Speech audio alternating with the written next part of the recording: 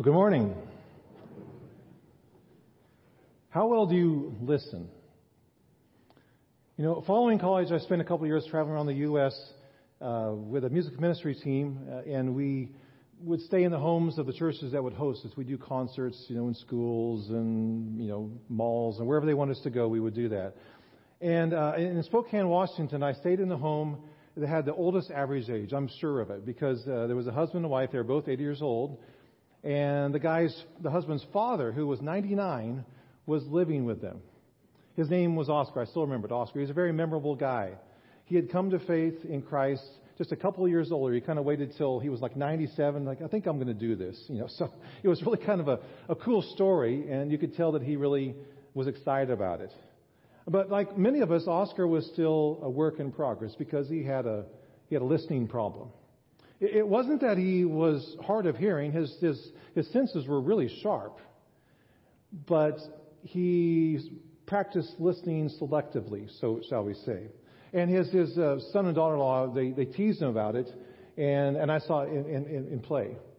For instance, one night we were sitting in the dining room, or in the living room, and Oscar was in his bedroom. The door was open. It was just a few feet, and the wife said, "Hey, Oscar, why don't you come help me set the table for dinner?" So they wanted to keep him active and involved. Well, nothing, no response, nothing. And about 10 minutes later, the wife was in the kitchen, and she said, which was farther away, and said, "Hey, Oscar, dinner's ready." Boom, he was at the table in a heartbeat. I guess you kind of earn that when you're 99 years old, I guess. But we all have a bit of a listening problem at times, don't we? That's why the Bible tells us in James that we are to be, slow to speak,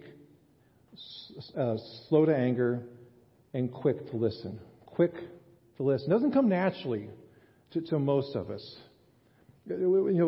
Choosing what we want to hear or ignoring what we don't want to hear is kind of a normal MO.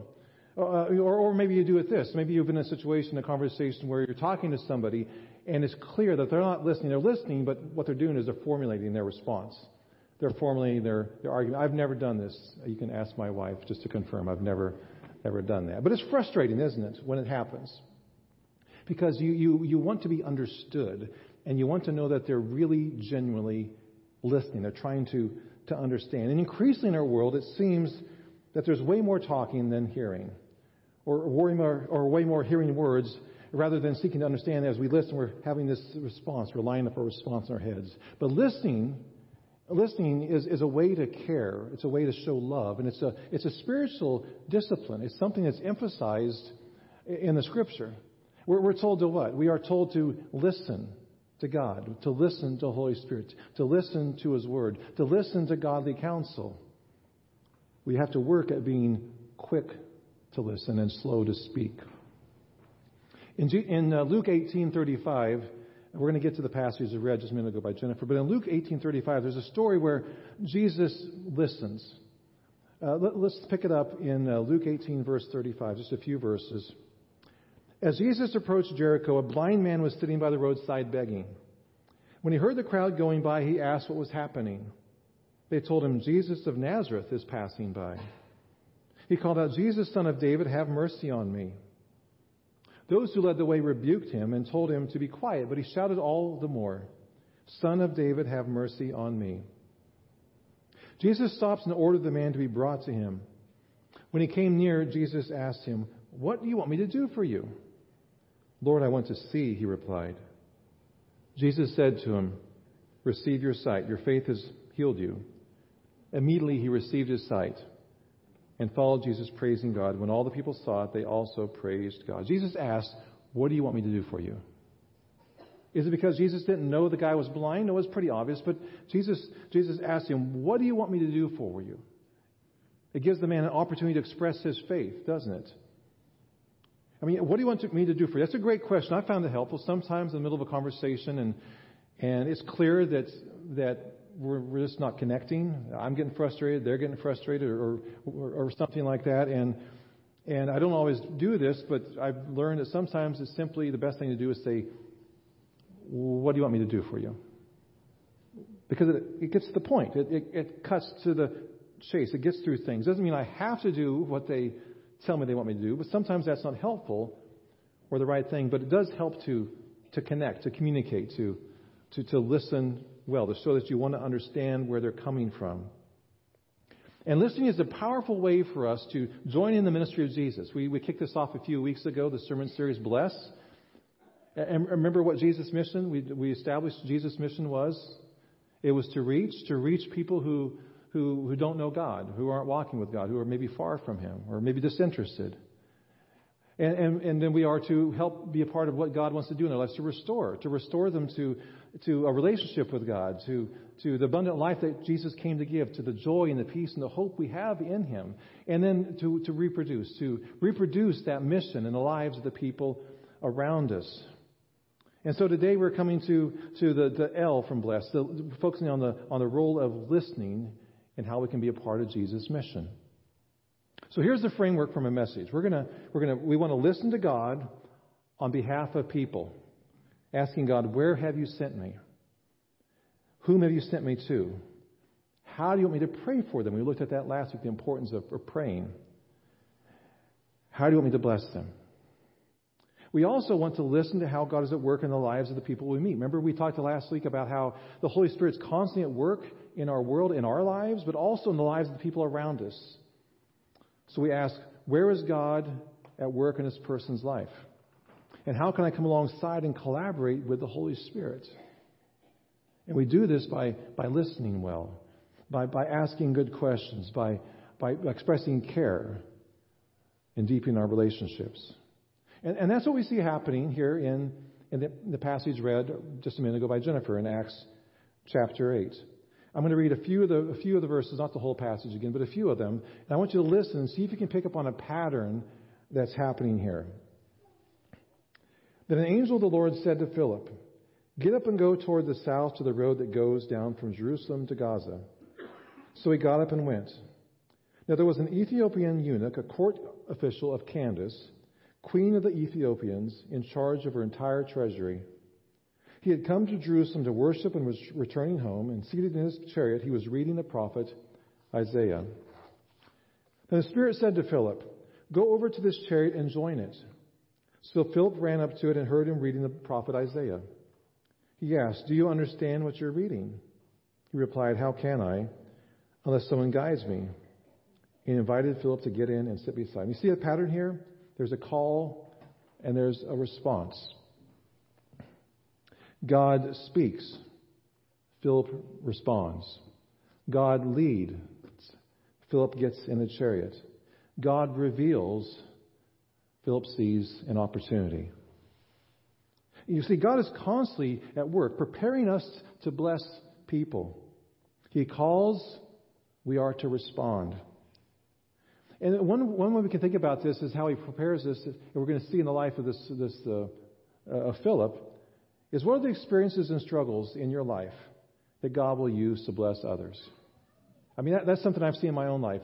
The things that I've experienced, God will use the experience. He won't waste any experience. He won't waste any pain. He'll redeem those things so that we can connect with others at some point. God prepares us to bless others. And that's what happens here with Philip. Well, let's look at Philip's background. The early church was rapidly growing and diversifying. It began with the primarily Jewish believers, the disciples, who were following Jesus. But it quickly began to explode and move into Gentiles in the Greek-speaking world. And so you have the Apostle Paul doing his missions work, primarily a lot of it to the Gentiles. You have the Acts, Pentecost, where the Holy Spirit comes upon a variety of people. And Philip happened to be one of these Gentiles, these Greek-speaking Jews. And the church grew so much, in fact, that they couldn't keep up with everything, and so they appointed 7 Greek-speaking individuals to kind of serve as deacons or pastoral care people with administration to take care of the growing church. And Philip was one of those. But his ministry was so impactful that over time he became known not as an administrator, not as somebody doing pastoral care, but as an evangelist. His name was Philip the Evangelist. Wouldn't that be a great name to carry around? Philip the Evangelist. And God used his background, his experiences, the language he spoke, the things he'd undergone as being really at that point a minority within the church to reach another man with a different background who was also an outsider. So God will prepare us to bless people around us if we simply are tuned in to the Spirit's leading. God calls, we respond. God leads, we go. God reveals, we see.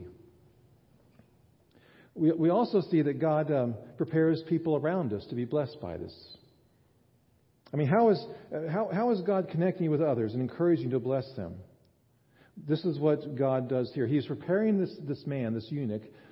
He's obviously a spiritual seeker because he's reading the Old Testament, he's reading Isaiah, but he doesn't quite understand it. So he's seeking, he's looking, he's searching. So God is preparing this man for this conversation that he's going to have with Philip. God whispers, Philip goes. God nudges, Philip responds.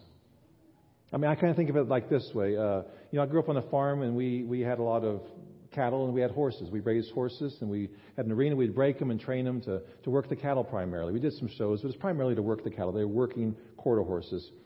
And one of the things I learned from my dad over the years is when you break and train them, it's not just you train them to the point where they respond so quickly. A little nudge, a little bit of pressure with your heel, and they know which way to go.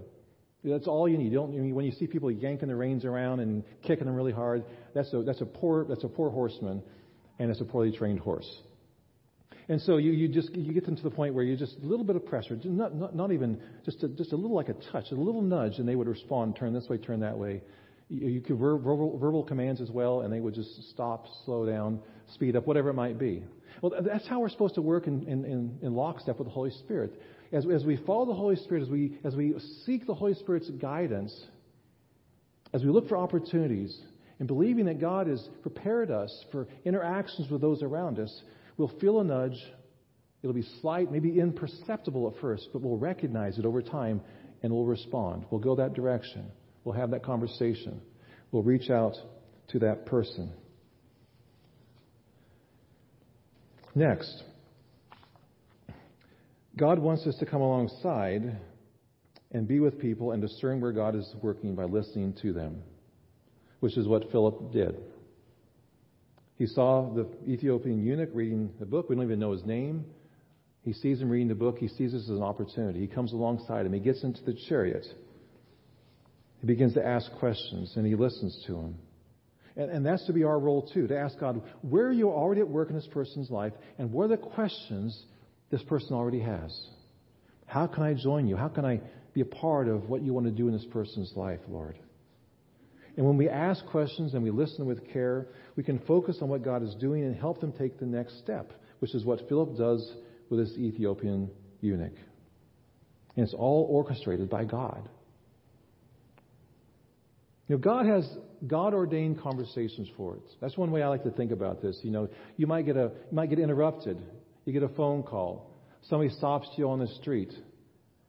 I like to think of those as God-ordained, God-orchestrated interruptions, where we can have a chance to recognize the person, to speak into their life, to listen to them, to identify with their hurts, their pains, their struggles, their doubts, their whatever it might be, their questions. God-ordained conversations. We are simply called to hear, then to respond, to feel the nudge, and then to go. I want to invite Tom Christie to come forward. Tom's going to come and share. He's been a part of our church family for many years. I'm going to ask him to come and share about the impact that a God-ordained conversation can have when we respond.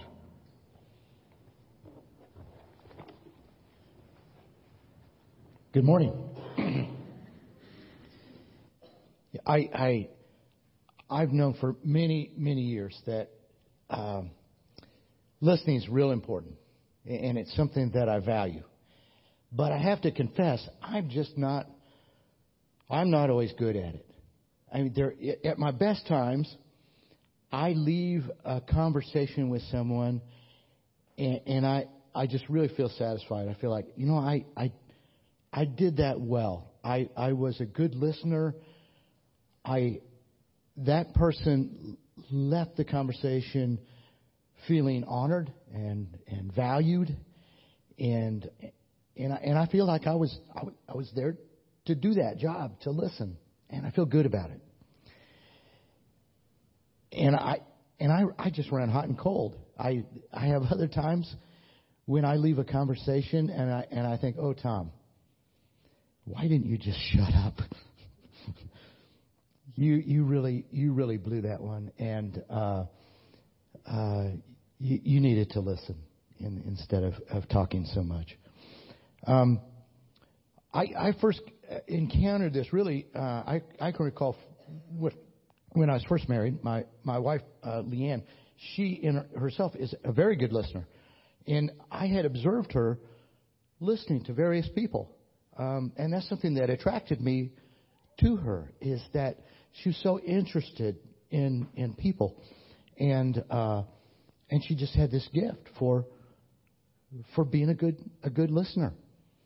But when we were first married, she needed me to listen to her, and I just wasn't good at it. We went to a marriage retreat at one point, and they explained to me this dynamic that my wife needed to process through verbally what was happening in her life, and that was running up against my propensity to want to solve problems. She finally had to say, Tom, I don't need you to solve my problem. I know you're an engineer and that's what you've been trained to do. I just need you to listen to me. Marriage retreat challenged me that listening is something that I should take on as something that's good and beautiful, a skill that I want to excel at. I had to declare it. I just make a paradigm shift and say, I want to do good at this. I want to enjoy just being a listener, and that really helped me. You can ask my wife. Another place that I learned a lot about listening was on the Alpha course. For those of you who haven't been on the Alpha course, we'll have another one hopefully in the after the first of the year here at First Covenant. But going through the training for this, they emphasized again and again our need to listen to people who come and have questions about faith. And they challenged us that sometimes by listening, we win the right to be heard. People may say, they talk, and then they say, what do you think? I remember being on a transatlantic flight, Europe to the U.S. And as I got on the airplane, I said, God, I hope you put me by somebody very interesting today. I was ready to listen. Sat down next to a young gal, and right away she had a lot of questions for me. Where are you coming from? Africa. What did you do in Africa? And I explained to her about my work with the hospital and the church there. She asked a lot of questions, specifics. Really grilling me. Finally, she says, "Are you a Christian?" I said, "Well, I felt so spirit-filled that day. Christian didn't even seem like an adequate description." I said, I'm a Jesus follower. Why do you ask? Well, it turns out she had a boyfriend who was a Christian, and they were coming into some. She was not, and they were coming into some conflict over matters of faith, and so she had a lot of questions to ask me about that. It seems that my bona fides, she had gone through with those questions, were enough that she felt safe asking me questions about it, and then she got to the part where she had a lot of doubts and a lot of criticisms over the Christian faith. And she didn't want to tell me those. I said, well, what's going on? I'd like to hear. She said, I think I would offend you with what I think about the Christian faith right now. And I said, no, you probably aren't thinking anything that I didn't think just a few years ago. I won't be offended. And she trusted me enough, and she told me what her doubts were and what her criticisms of faith were. And it felt pretty good, really. And then in the end, she said, what do you think? And I had the opportunity that day to tell her about the forgiveness and new life and joy that I had experienced in my life through faith in Christ, through becoming a follower of Jesus and accepting His forgiveness into my life. It was a wonderful conversation, and in the end, I was really thankful to God for putting me in that situation. And as I go through what worked, why is that a special time? Well, first of all, I was prepared beforehand. I asked God, who do you want me to talk to today? This is a long flight. I was sincere. You know, when she said, I think I might offend you, and I said, no. I'm safe. Go ahead. I'd like to hear it. If I had been insincere, she would have detected that long ago. We wouldn't have even got to that point. So I'm at my best when I sit down and I'm looking at that person and saying, this is someone God loves, and I get to listen to them. That's when I'm at my best, when I'm cognizant of that. Also, if you know from my story, she'd been prepared beforehand. She'd been having encounters with a Christian boyfriend. God was preparing that ground beforehand, and she needed someone to talk to about matters of faith at that time. You know, I had people like that in my life who sat and talked to me, and they were just links in a chain. They were like breadcrumbs that God used in my life to lead me to Himself. So I'm thankful. I'm thankful that Doug's given us a sermon today about listening, because I need that reminder constantly about how valuable that is. The chapter on listening in the Blessed Book, if you haven't read it, just sit down and read it. You know, you could sit down as a family and just read that chapter. It's just excellent and good reminders. I hope that we at First Covenant could even be known for our ability to be good listeners. Thank you.